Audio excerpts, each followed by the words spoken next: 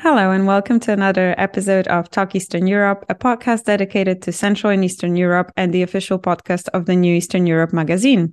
This is episode 129. My name is Agnieszka Widłaszewska, and with me is the other co-host of the podcast, Adam Reichert. Hello, Adam. Hello, Aga. Hello, listeners. It is good to be back this week with another episode and another tricky topic. Last week, we also discussed some pretty serious topics related to the anniversary of the Russian full-scale invasion of Ukraine.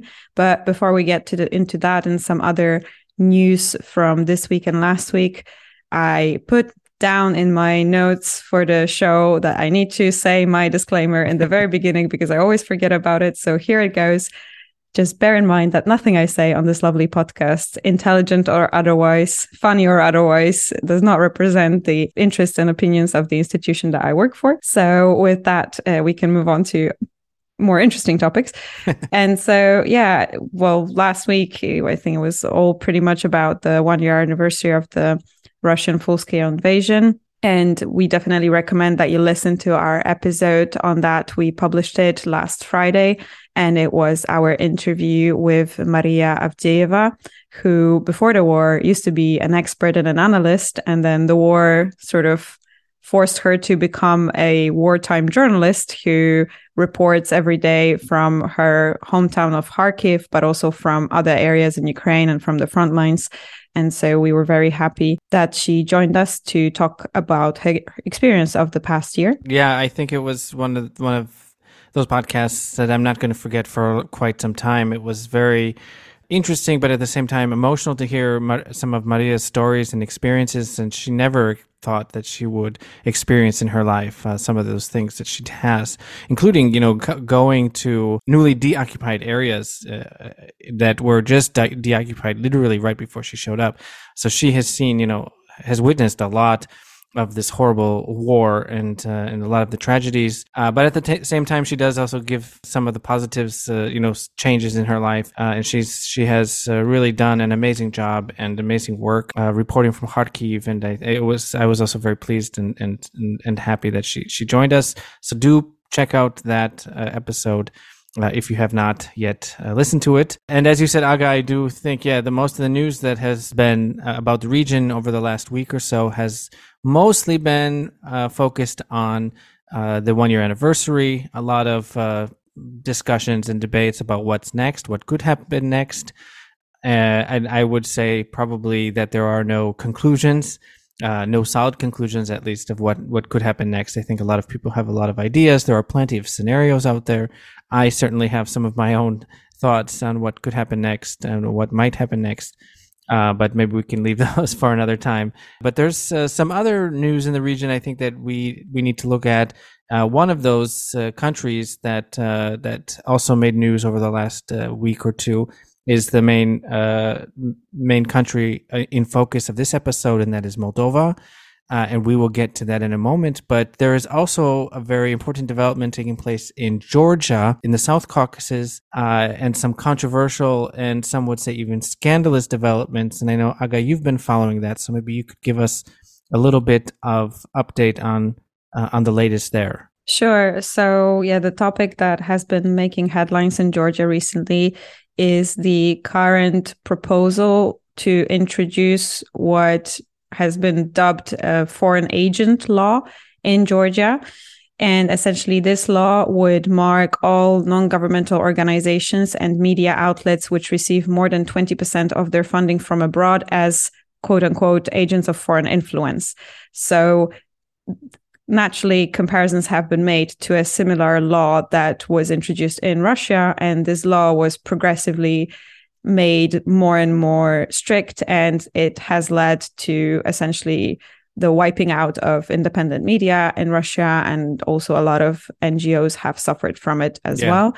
So essentially, many media organizations in Georgia are strongly alarmed by this development. And there has been a number of publications. For example, just today I was looking at OC Media, which published an editorial on the topic. It's OC Media, in case your listeners don't know, it's one of the main English language sources on Georgia. So I would actually recommend. Yeah, on the wider Caucasus. Yeah, actually. Yeah, on the Caucasus, but so including Georgia.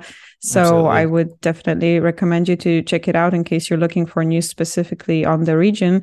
And so there's a joint statement by, I think they said 64 media organizations that have said that even if this law will be basically approved and then implemented, that they will refuse to register themselves as agents of foreign influence because it offends their quote unquote professional dignity. That's what they say. And so they will essentially fight it, even though the proposed punishments include heavy fines, or even in some recent new draft of this law, there might be also prison sentences for those who failed to register themselves as these agents of foreign influence. So, of course, this is a pretty serious development, and the EU has also reacted to these developments in a truly EU fashion. So they said it raised serious concerns, the proposal for the law, but they also stressed, there was a statement from the European External Action Service where it was stressed that this proposal goes directly against Georgia's EU aspirations and some of the priorities that Georgia needs to fulfill before it can be granted EU candidate status. Yeah, absolutely. I mean, I think if this law passes, that's the end of the EU path for the moment, at least. And I wonder, if the pressure will be enough to stop this from happening. And I really hope it does, because this is a very worrying development for Georgia. Since February 24th, 2022, it has been kind of teetering in the wrong direction. And this would really be a big push in the wrong direction. So let's hope that it does not go. It does not pass, and that this so-called foreign agent law will be abandoned. I was giving comments. I was invited to speak on a panel last week, which was organized by the Georgian Foundation for Strategic and International Security, about Ukraine's the 1-year anniversary of Russia's invasion of Ukraine. But at the end of the conference, it was kind of a hybrid conference. So I was online, but there were also people in person. And at the end of the conference, the moderator said, thank you for coming for our conference. This may be the last time that we organize it, because if this law passes, we won't be able to exist anymore. So this is this is really serious. And it would end not just media, free media, it would also end, as you said, a lot of civil society, which is very vibrant in Georgia. And it is dependent on a lot of support from, European Union and from other Western institutions. And this could really basically change the entire landscape.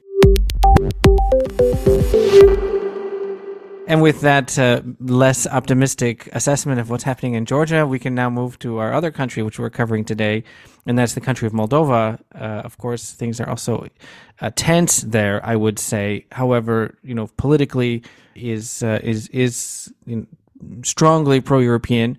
There's been some developments. There's been a changeover of prime ministers and a new government recently in Moldova, but it's the same ruling party which is in power.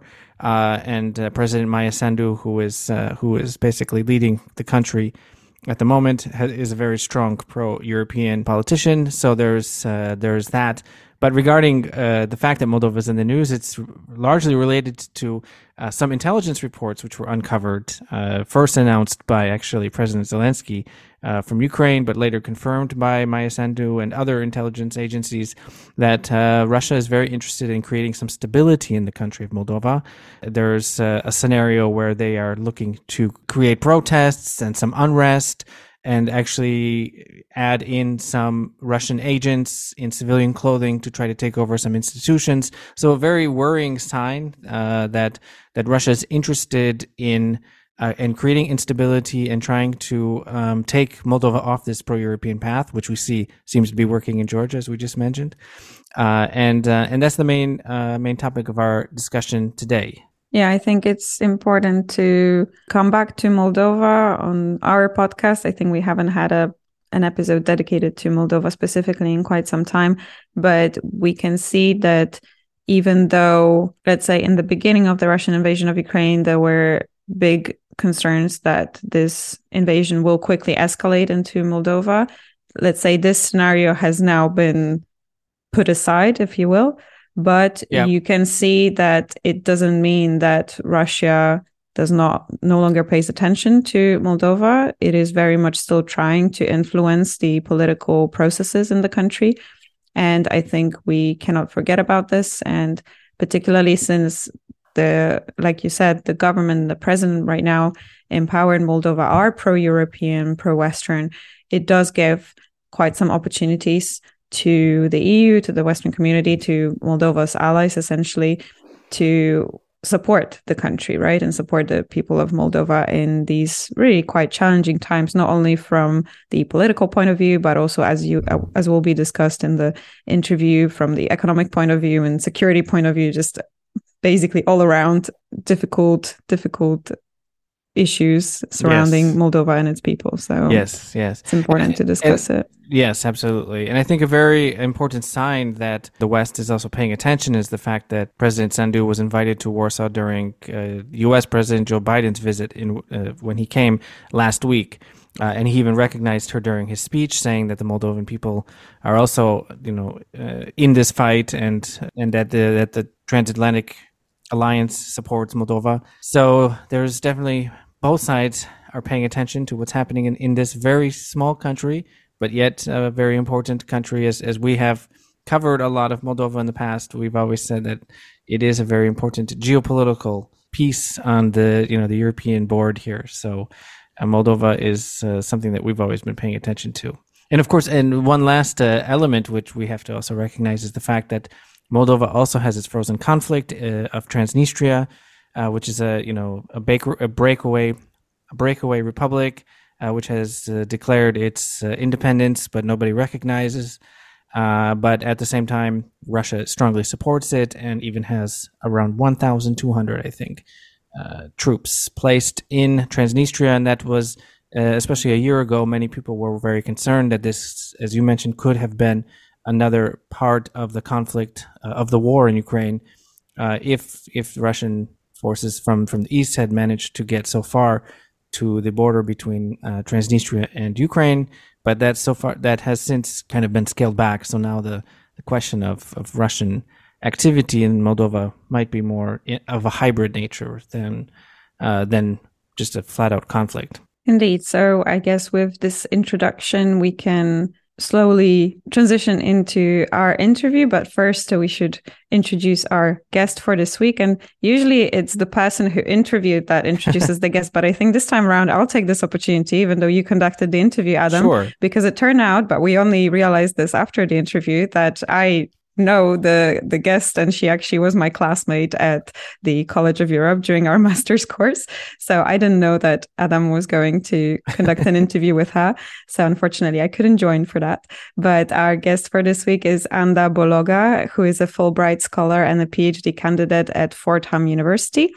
She is an affiliated expert with the Romanian think tank Europulse and a fellow at the Washington-based Center for European Policy Analysis.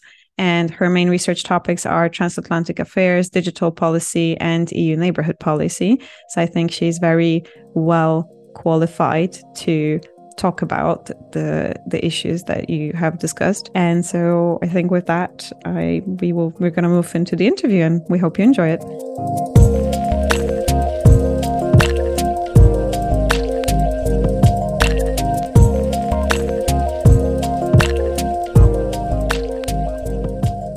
So joining me now is Anda Bologa, who is currently in New York, but originally from Moldova. Anda, thank you so much for being here on the podcast. Thank you so much for having me, and thank you so much for devoting time for a very important subject. And thank you for talking about what's happening in Moldova right now. Yeah, absolutely. I mean, I think it's clear that the country Moldova has always been somewhat geopolitically strategic, despite its relative size, as a balancing point between East and West. It even has its own frozen conflict of the breakaway Republic of Transnistria. This is something we've talked about in the past, also on the podcast. But certainly, I think Moldova's importance has grown quite a bit with the onset of the Russian invasion of Ukraine, which is already in 1 year. So maybe we can start the conversation with me asking you, in your opinion, how you think the war in Ukraine has affected Moldova. How has it affected the Moldovan society, and what role does it play generally in the country? That's a very good question. Yeah, Moldova has always been on the radar of international news, and usually the headline was an uneasy one. about the poorest country in Europe, challenges for democracy in Moldova, and definitely we faced protests for a number of years. And finally, in the summer of 2021, we had elections that were democratically held, and we had a new government and a lot of hope for change and for reforms, and for reforms that would feel at the level of a regular citizen. That was a good, tentatively hopeful year for Moldova. And 2022 started well until February, when the conflict erupted right at the border. And Moldova is actually the country that has the highest number of refugees per capita. And we've seen an immense influx of people that just arrived by car or just crossing the border as they could. And it was the international headlines were mentioning Moldova, maybe with a note of surprise that the poorest country in Europe, but with a big heart. And definitely the population understood that they have to step up and they have to help. And we had a number of platforms that were very involved, but this affected the situation in so many ways. First of all, economically, the situation was extremely challenging from a security point of view, and especially at the beginning of the war, when there was a real risk that Moldova might be next in upper month. And we are very grateful to the Ukrainians that are very brave, and they don't only fight for keeping Ukraine independent, but they are protecting Moldova and the entire region. And that affected the economy. That, of course, stopped the reforms that were implemented, in the sense that new emerging priorities were on the top of the list, and that brought a huge challenge in what concerns Moldova's energetic dependency on Russia. And the government had to be very creative and under immense pressure had to look for other ways to find other energy sources. It also was a very challenging balancing act between Moldova's pro-Western inspirational messages and generally European integration was at the core of the new government. But then with the war at your border, Moldova had to perform a very, very sensitive and very challenging balancing act. So 2022 brought a lot of challenges for Moldova, and for a country that is so small and definitely not in great economic shape, it's almost a miracle that things are still going well and the country is resilient. But definitely that's a positive outcome that was made possible by the government and by Moldova citizens that understood that they have to be resilient. Yeah, absolutely. I want to get into some of those points which you brought up. I think there are a lot of issues that have emerged, I think, in the last 12 months or so, as you mentioned, some very important challenges, but some positive news. I think I really like how you characterize that Moldova, like the poorest country in Europe with the biggest heart. How many, is there still a large population of Ukrainian refugees in Moldova right now, do you think? Do you know? Definitely, yes.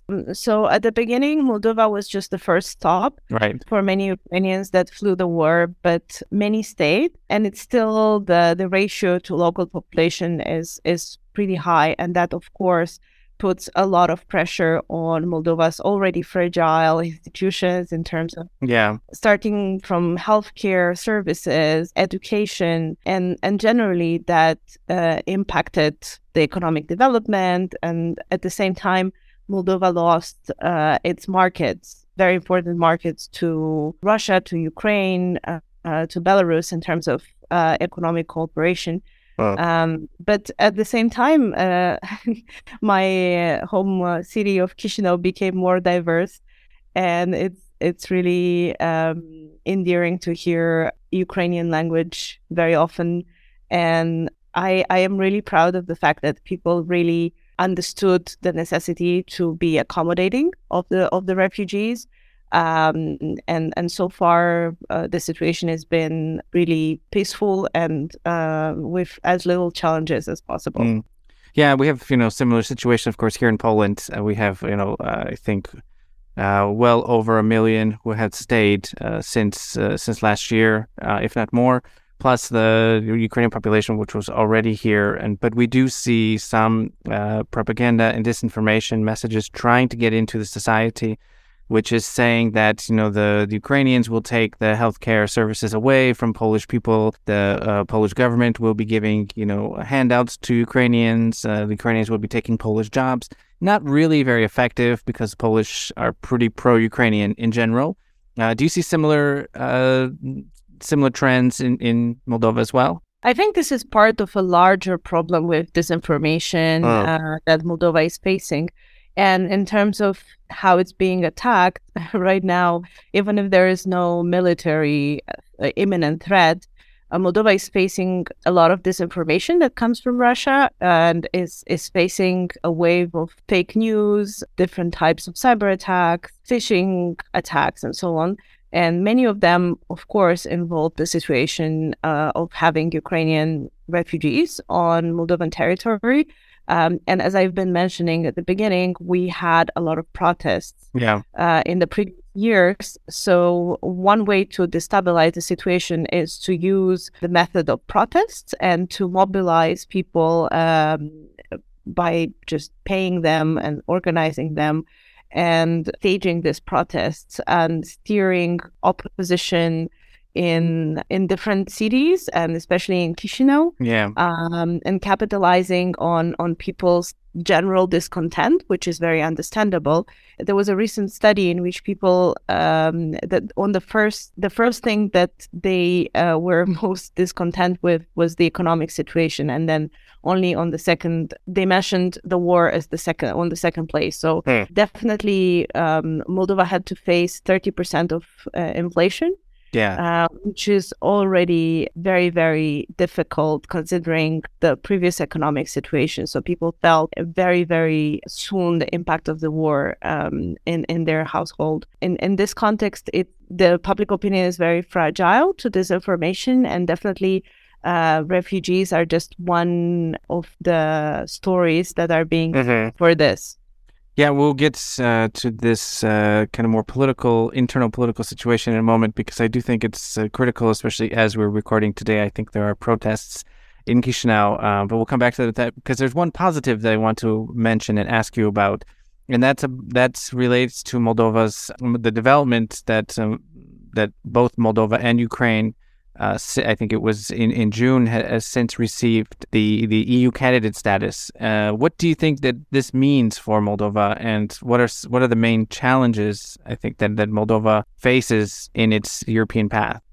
First of all, that's a very, very good positive development for Moldova, and it's signal both on the international geopolitical scene that confirms Moldova's pro-Western aspirations, and as I said, the European integration is at the core of the government.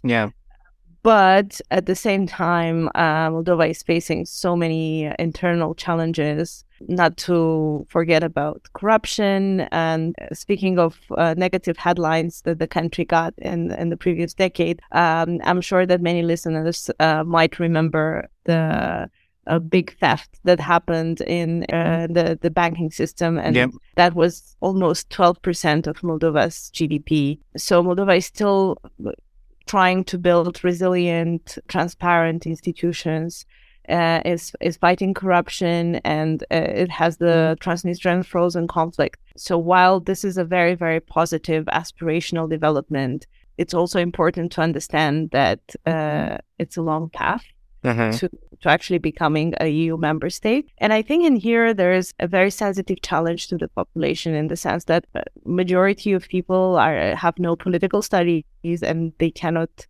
necessarily have a very cold-hearted political analysis when they think about those things. They elected the government because they made up a large part of the population made up their minds, and they said, okay, we want to be part of Europe. And somehow they have the expectations that this will happen very soon, or it will be on a clear path.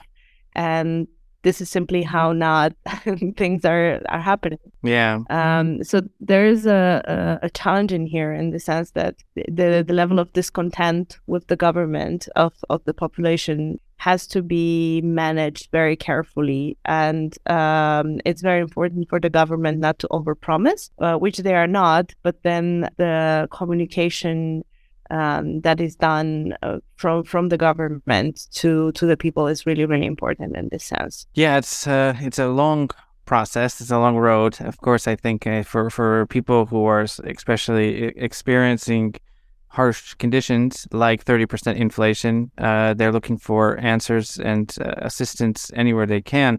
How does it look like the political situation internally? Because we recently read about the resignation of the previous prime minister. There is now a new prime minister in power. Dorin Resian is the new prime minister, has a new government, but we understand that this is from the same party, which is pro-EU and pro-West. How should we understand this political change? Is this just an internal situation, or is there some deeper reasons behind these changes? What's your assessment? So we have a new prime minister and a new government, but then the core agenda stays the same. The priorities stay the same. And as our listeners could infer by now, the Moldova citizens are really using their last powers to be resilient in this context. So a new change and a new government might be the right impulse for them to continue on this path. So it's a good opportunity to reassess different reforms that have been done so far, different priorities in terms of the way institutions work. And this is very much connected with, the broader goal of becoming part of the EU and ensuring that institutions function well and are transparent, that the resilience is built, and that there is a strong connections between the public institutions and citizens' needs.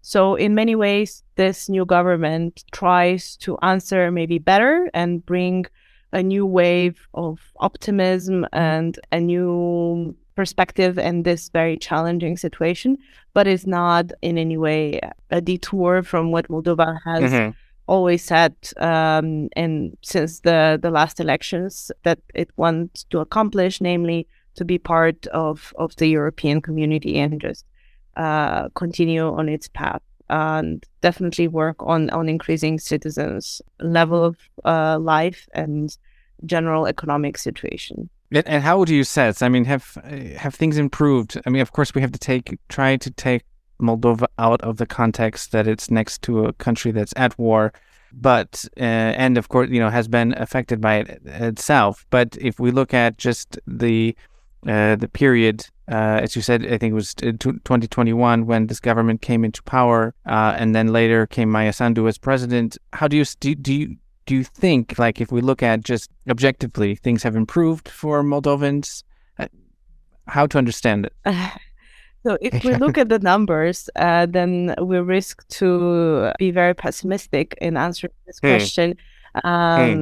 Because not only we faced the 30% inflation that, of course, affected a lot of other very important economic indicators, but also most primarily citizens' level of life and what they can afford and how they feel about it. But also with this new government, new social institutions and general social measures have been put into play, which is a very optimistic and a good development in terms of, yes, Moldova is facing a very, very difficult energy crisis, but then this government managed to put in place a system of aid for the most vulnerable categories of people and help subsidize the energy costs. And at the same time, there are other programs that help the most vulnerable layers of society. And while all this is happening in a very dire financial situation, and there are just so many priorities, and all of them are important, and all of them require a part of the budget, there is a positive development in that the government is well aware of this and is trying to find a balance between all these priorities. And hopefully, if Moldova stays on the same trajectory, results will be seen in a couple of years. Yeah, I mean, it's a miracle that the government is actually still in power, considering the challenges it's facing, particularly economic challenges. And as you said, I think largely related to energy dependence on Russia, which was cut, a lot of it cut since February of last year.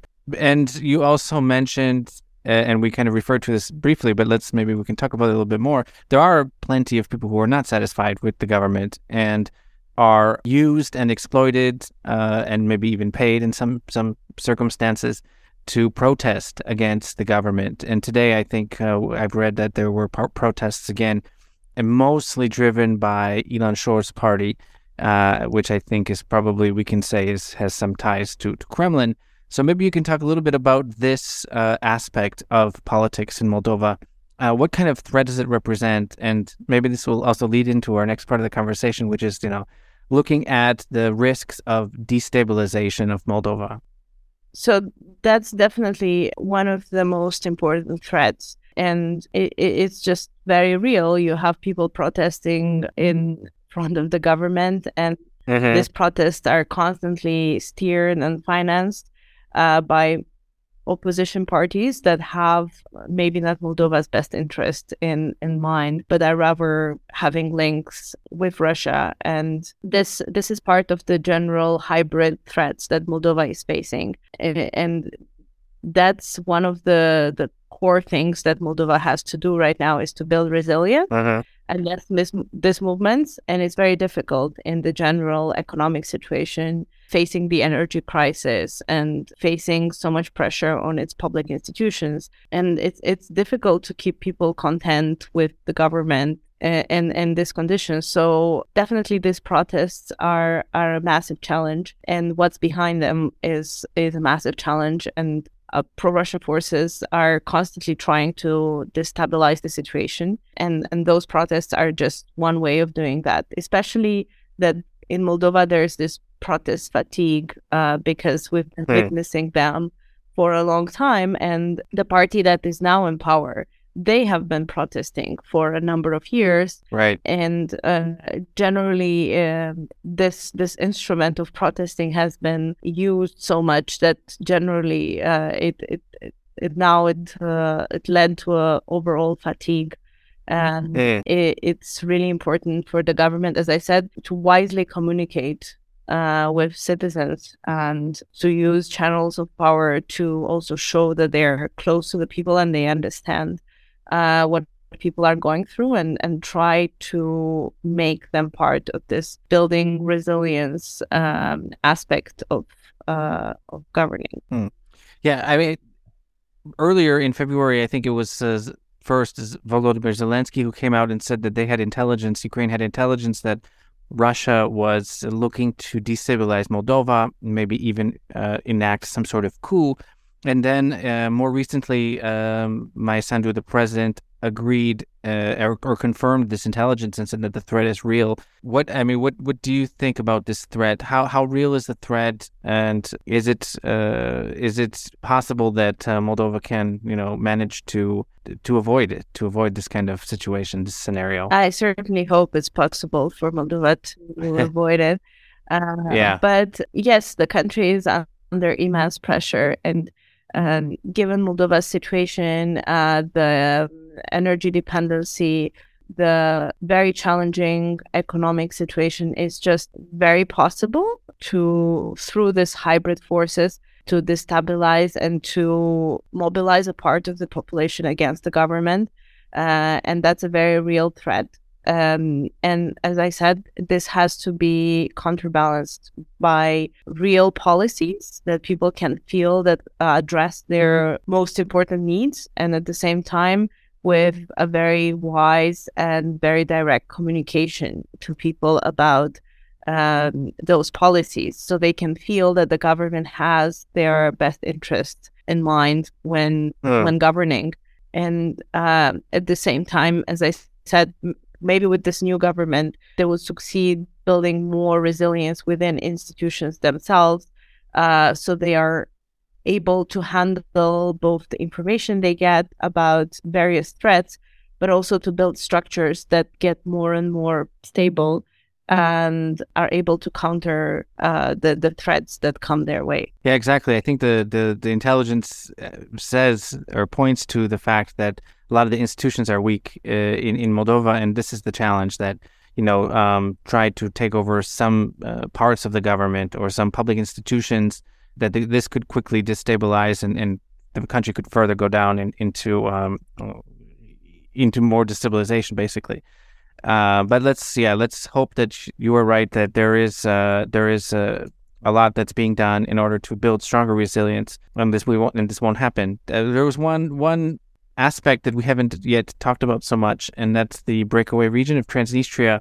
And I wanted to ask you, what does the situation look like right now? Because Transnistria has traditionally been pro-Russian. Russian troops or forces at some small level have always been present on that territory. But I do recall that in recent months there were some moves to improve relations between Tiraspol, which is the so-called capital of the Transnistrian Breakaway Republic, and Chisinau.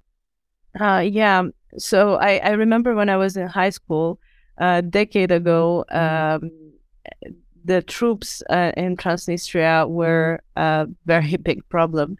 And that hasn't changed. And also the negotiation process between the authorities in Chisinau and in Tiraspol hasn't progressed much since then. So that definitely gives us a timeline of how things are progressing. But definitely in the context of having a war at its border, the situation in Transnistria is very worrisome, especially because there is approximately 1,700 soldiers in there and military weapons and so on. So if used, that would be a major threat to the authorities in Chisinau. But the negotiations are especially difficult in this context, given that authorities in Tiraspol are very much representing Russia's agenda and voice in this negotiation. So as long as the war in Ukraine is going, there's little hope for diplomatic solution in this context. But it is important for authorities in Chisinau to stay strong on their position, and recently there has been a new law adopted, so new amendments to the criminal code that punish separatism activities.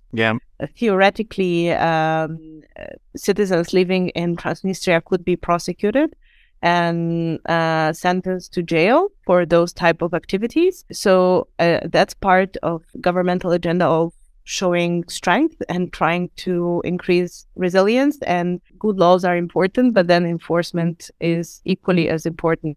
And it's also good to see how what impact this has in the broader context. So definitely the Tiraspol authorities, and every time I say authorities, that's so-called authorities and self-proclaimed.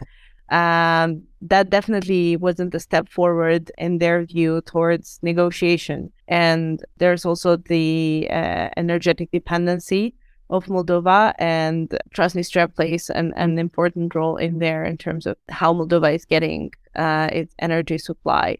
So it's definitely a very sensitive balance, as with everything else in Moldova at the moment. Yeah. But do you think there's a risk that the conflict, the war in Ukraine, could spill at all over into Moldova? I mean, I'm as far as I understand, Moldova really has no forces capable of repelling any sort of attack. But we have seen, missiles flying over Moldova, even 1 or 2 missiles landing in Moldova. If there is some sort of escalation in Ukraine by Russian forces, do you think there's a risk to Moldova still at this point, a year in? So Mircea Joană, the deputy head of NATO at the Munich conference, said that at the moment he doesn't see a military threat that Moldova is facing, and this is very reassuring. And this has been echoed by upper international officials.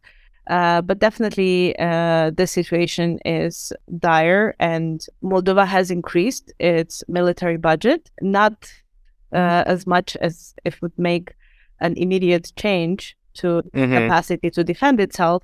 But definitely that's a step forward for Moldova to be able to build a minimal capacity of self-defense. And the budget allocation we will see the results of that in a number of years, so maybe 2 years from now. Yeah. But still, it's something that is on the government's priority agenda. As I said, we're very, very grateful to Ukrainians who are fighting not only for themselves, but also for Moldova's independence. And as long as Russian forces are having an uneasy time in Ukraine, Russia doesn't have the necessary resources to deploy military troops in Moldova. But at the same time, it has started this hybrid war, and that includes attacks to Moldova's institutions, destabilization of situation through protests. So it doesn't necessarily have to be a special operation of military troops. Right. It can be done through other means, and that's why it's important to have a overview on all threats that Moldova is facing and address them together. Yeah, exactly. It goes back to the earlier part of our conversation we were having, that the threats probably there are threats to Moldova, but it's not, pure military. It's more these hybrid kind of threats or destabilization, protests, as you said. I think part of the intelligence that I didn't mention this earlier, but part of the intelligence was that they would even dress Russian soldiers in civilian clothing and put them in with the protesters to help destabilize the situation. So I think there is a lot of risks, but let's hope that Moldova is managing it, and I think with the assistance of its partners in the West as well. There's one last question I want to ask you about, and this is going back towards the European path of Moldova, because there's another project which is running kind of in parallel with European integration, and this is the European Political Community, which I think was Macron's kind of project. The first summit was held in Prague last year, and the next summit's going to be in June in Chisinau. How important is it for Moldova to be hosting this summit, and what do you think we could expect from it? So in many ways, Moldova was able to be resilient until now because of international assistance it has received. Definitely more of that might be this hope that the population needs.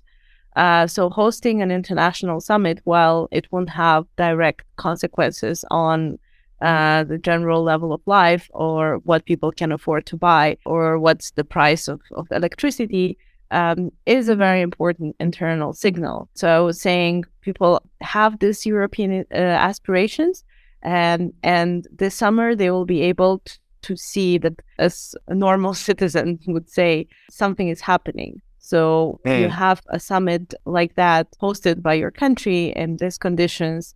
That's a really, really good signal to the population. It's also about perceptions. It's not only of how things are, but how people perceive that Moldova is moving on its path. So definitely this summit will help a lot with this. And then it's very, very important for Moldova to build alliances and to get as much input and as much assistance as possible, and to continue to receive advice on how to better implement reforms. And while Ukraine is now in spotlight, it's important for our other democracies not to forget the more silent battle that Moldova is fighting at the moment. And definitely having this summit in Chisinau would help tell the world about the challenges that Moldova is facing. And thank you so much for having this conversation with me, because that's one step forward towards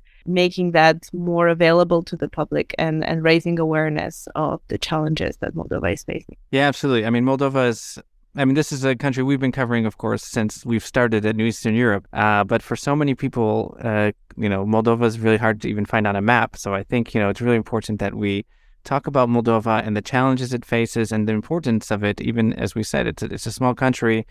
It has some economic challenges, but, really important what's happening there, and can be sort of a linchpin for the region. So we definitely need to pay attention what's going on. Is there anything else that I didn't bring up or that you would like to talk about before we end our conversation? I would just encourage people to read about Moldova, to look, if they're interested, to look out ways to be of help, be that to the refugees that are there, or simply volunteer their time for many, many projects that are currently developed in there by the civil society, by the private sector, or by the government. So if you're listening to this and you're looking for a way to have a direct impact and bring your small contribution to the world affair nowadays, consider Moldova. That's definitely a place that needs it. Very well put. Thank you so much, Anda, and thank you for taking time to talk to us about the situation in Moldova, and we will, I'm sure, be following up with you very shortly. Thank you so much.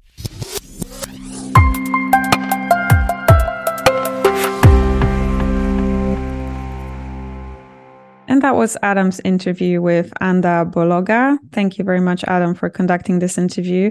I was wondering if you have any immediate thoughts or reflections on the topic. Just that it was, a very good discussion, an overall indicator of the importance of Moldova in this region and the importance that Moldova is playing also in relation to Russia's war in Ukraine.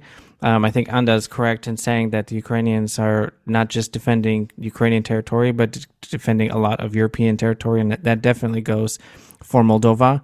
But we really do need to pay attention what Russia is doing, or Russia's signals that they're sending towards Moldova. And there have been some interesting signals. The foreign minister Sergei Lavrov not too long ago made a comment that he would like to see Moldova kind of next on their list of policy, Russian policy in the region.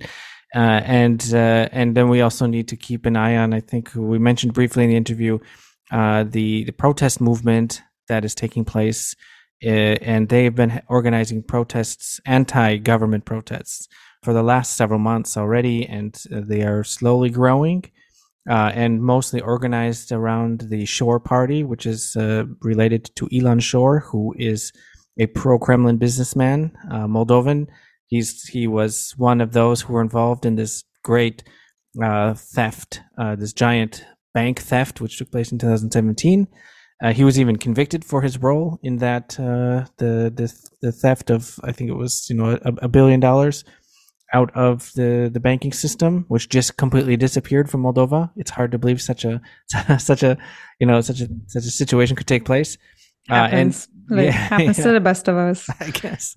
And Shor is hiding actually in Israel for the moment, so he's not even in Moldova. But he is definitely, from what I've read and from what a lot of the speculation is, and what analysis say, that he's coordinating a lot of efforts with people on the ground in Moldova and with the Kremlin, and he could easily be one of the pro-Russian.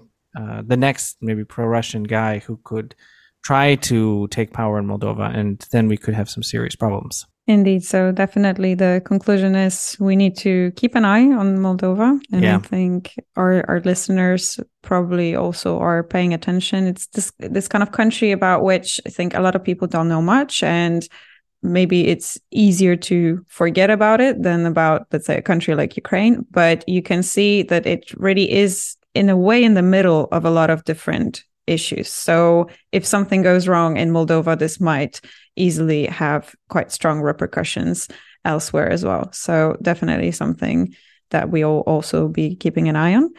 And I don't know if you have anything else, Adam, or shall we just move to our... Yeah, I just want to just mention that, it's just amazing how much has changed in our region over the last, 10 years or so, because we've been covering Moldova since we started New Eastern Europe back in 2011. And I remember we had an issue, our first issue dedicated to Moldova was in 2014.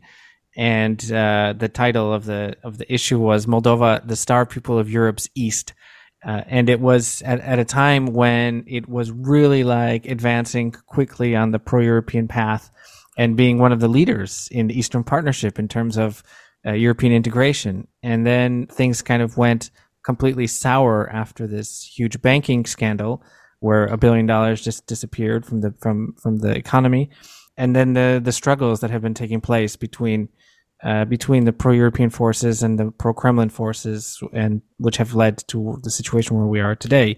Kind of, back in this mode where the government and the policies and the society are more or less choosing to be on the pro-European path, but it's a very delicate situation and something that, just how much has changed and how much can change, in a matter of a year or a couple years.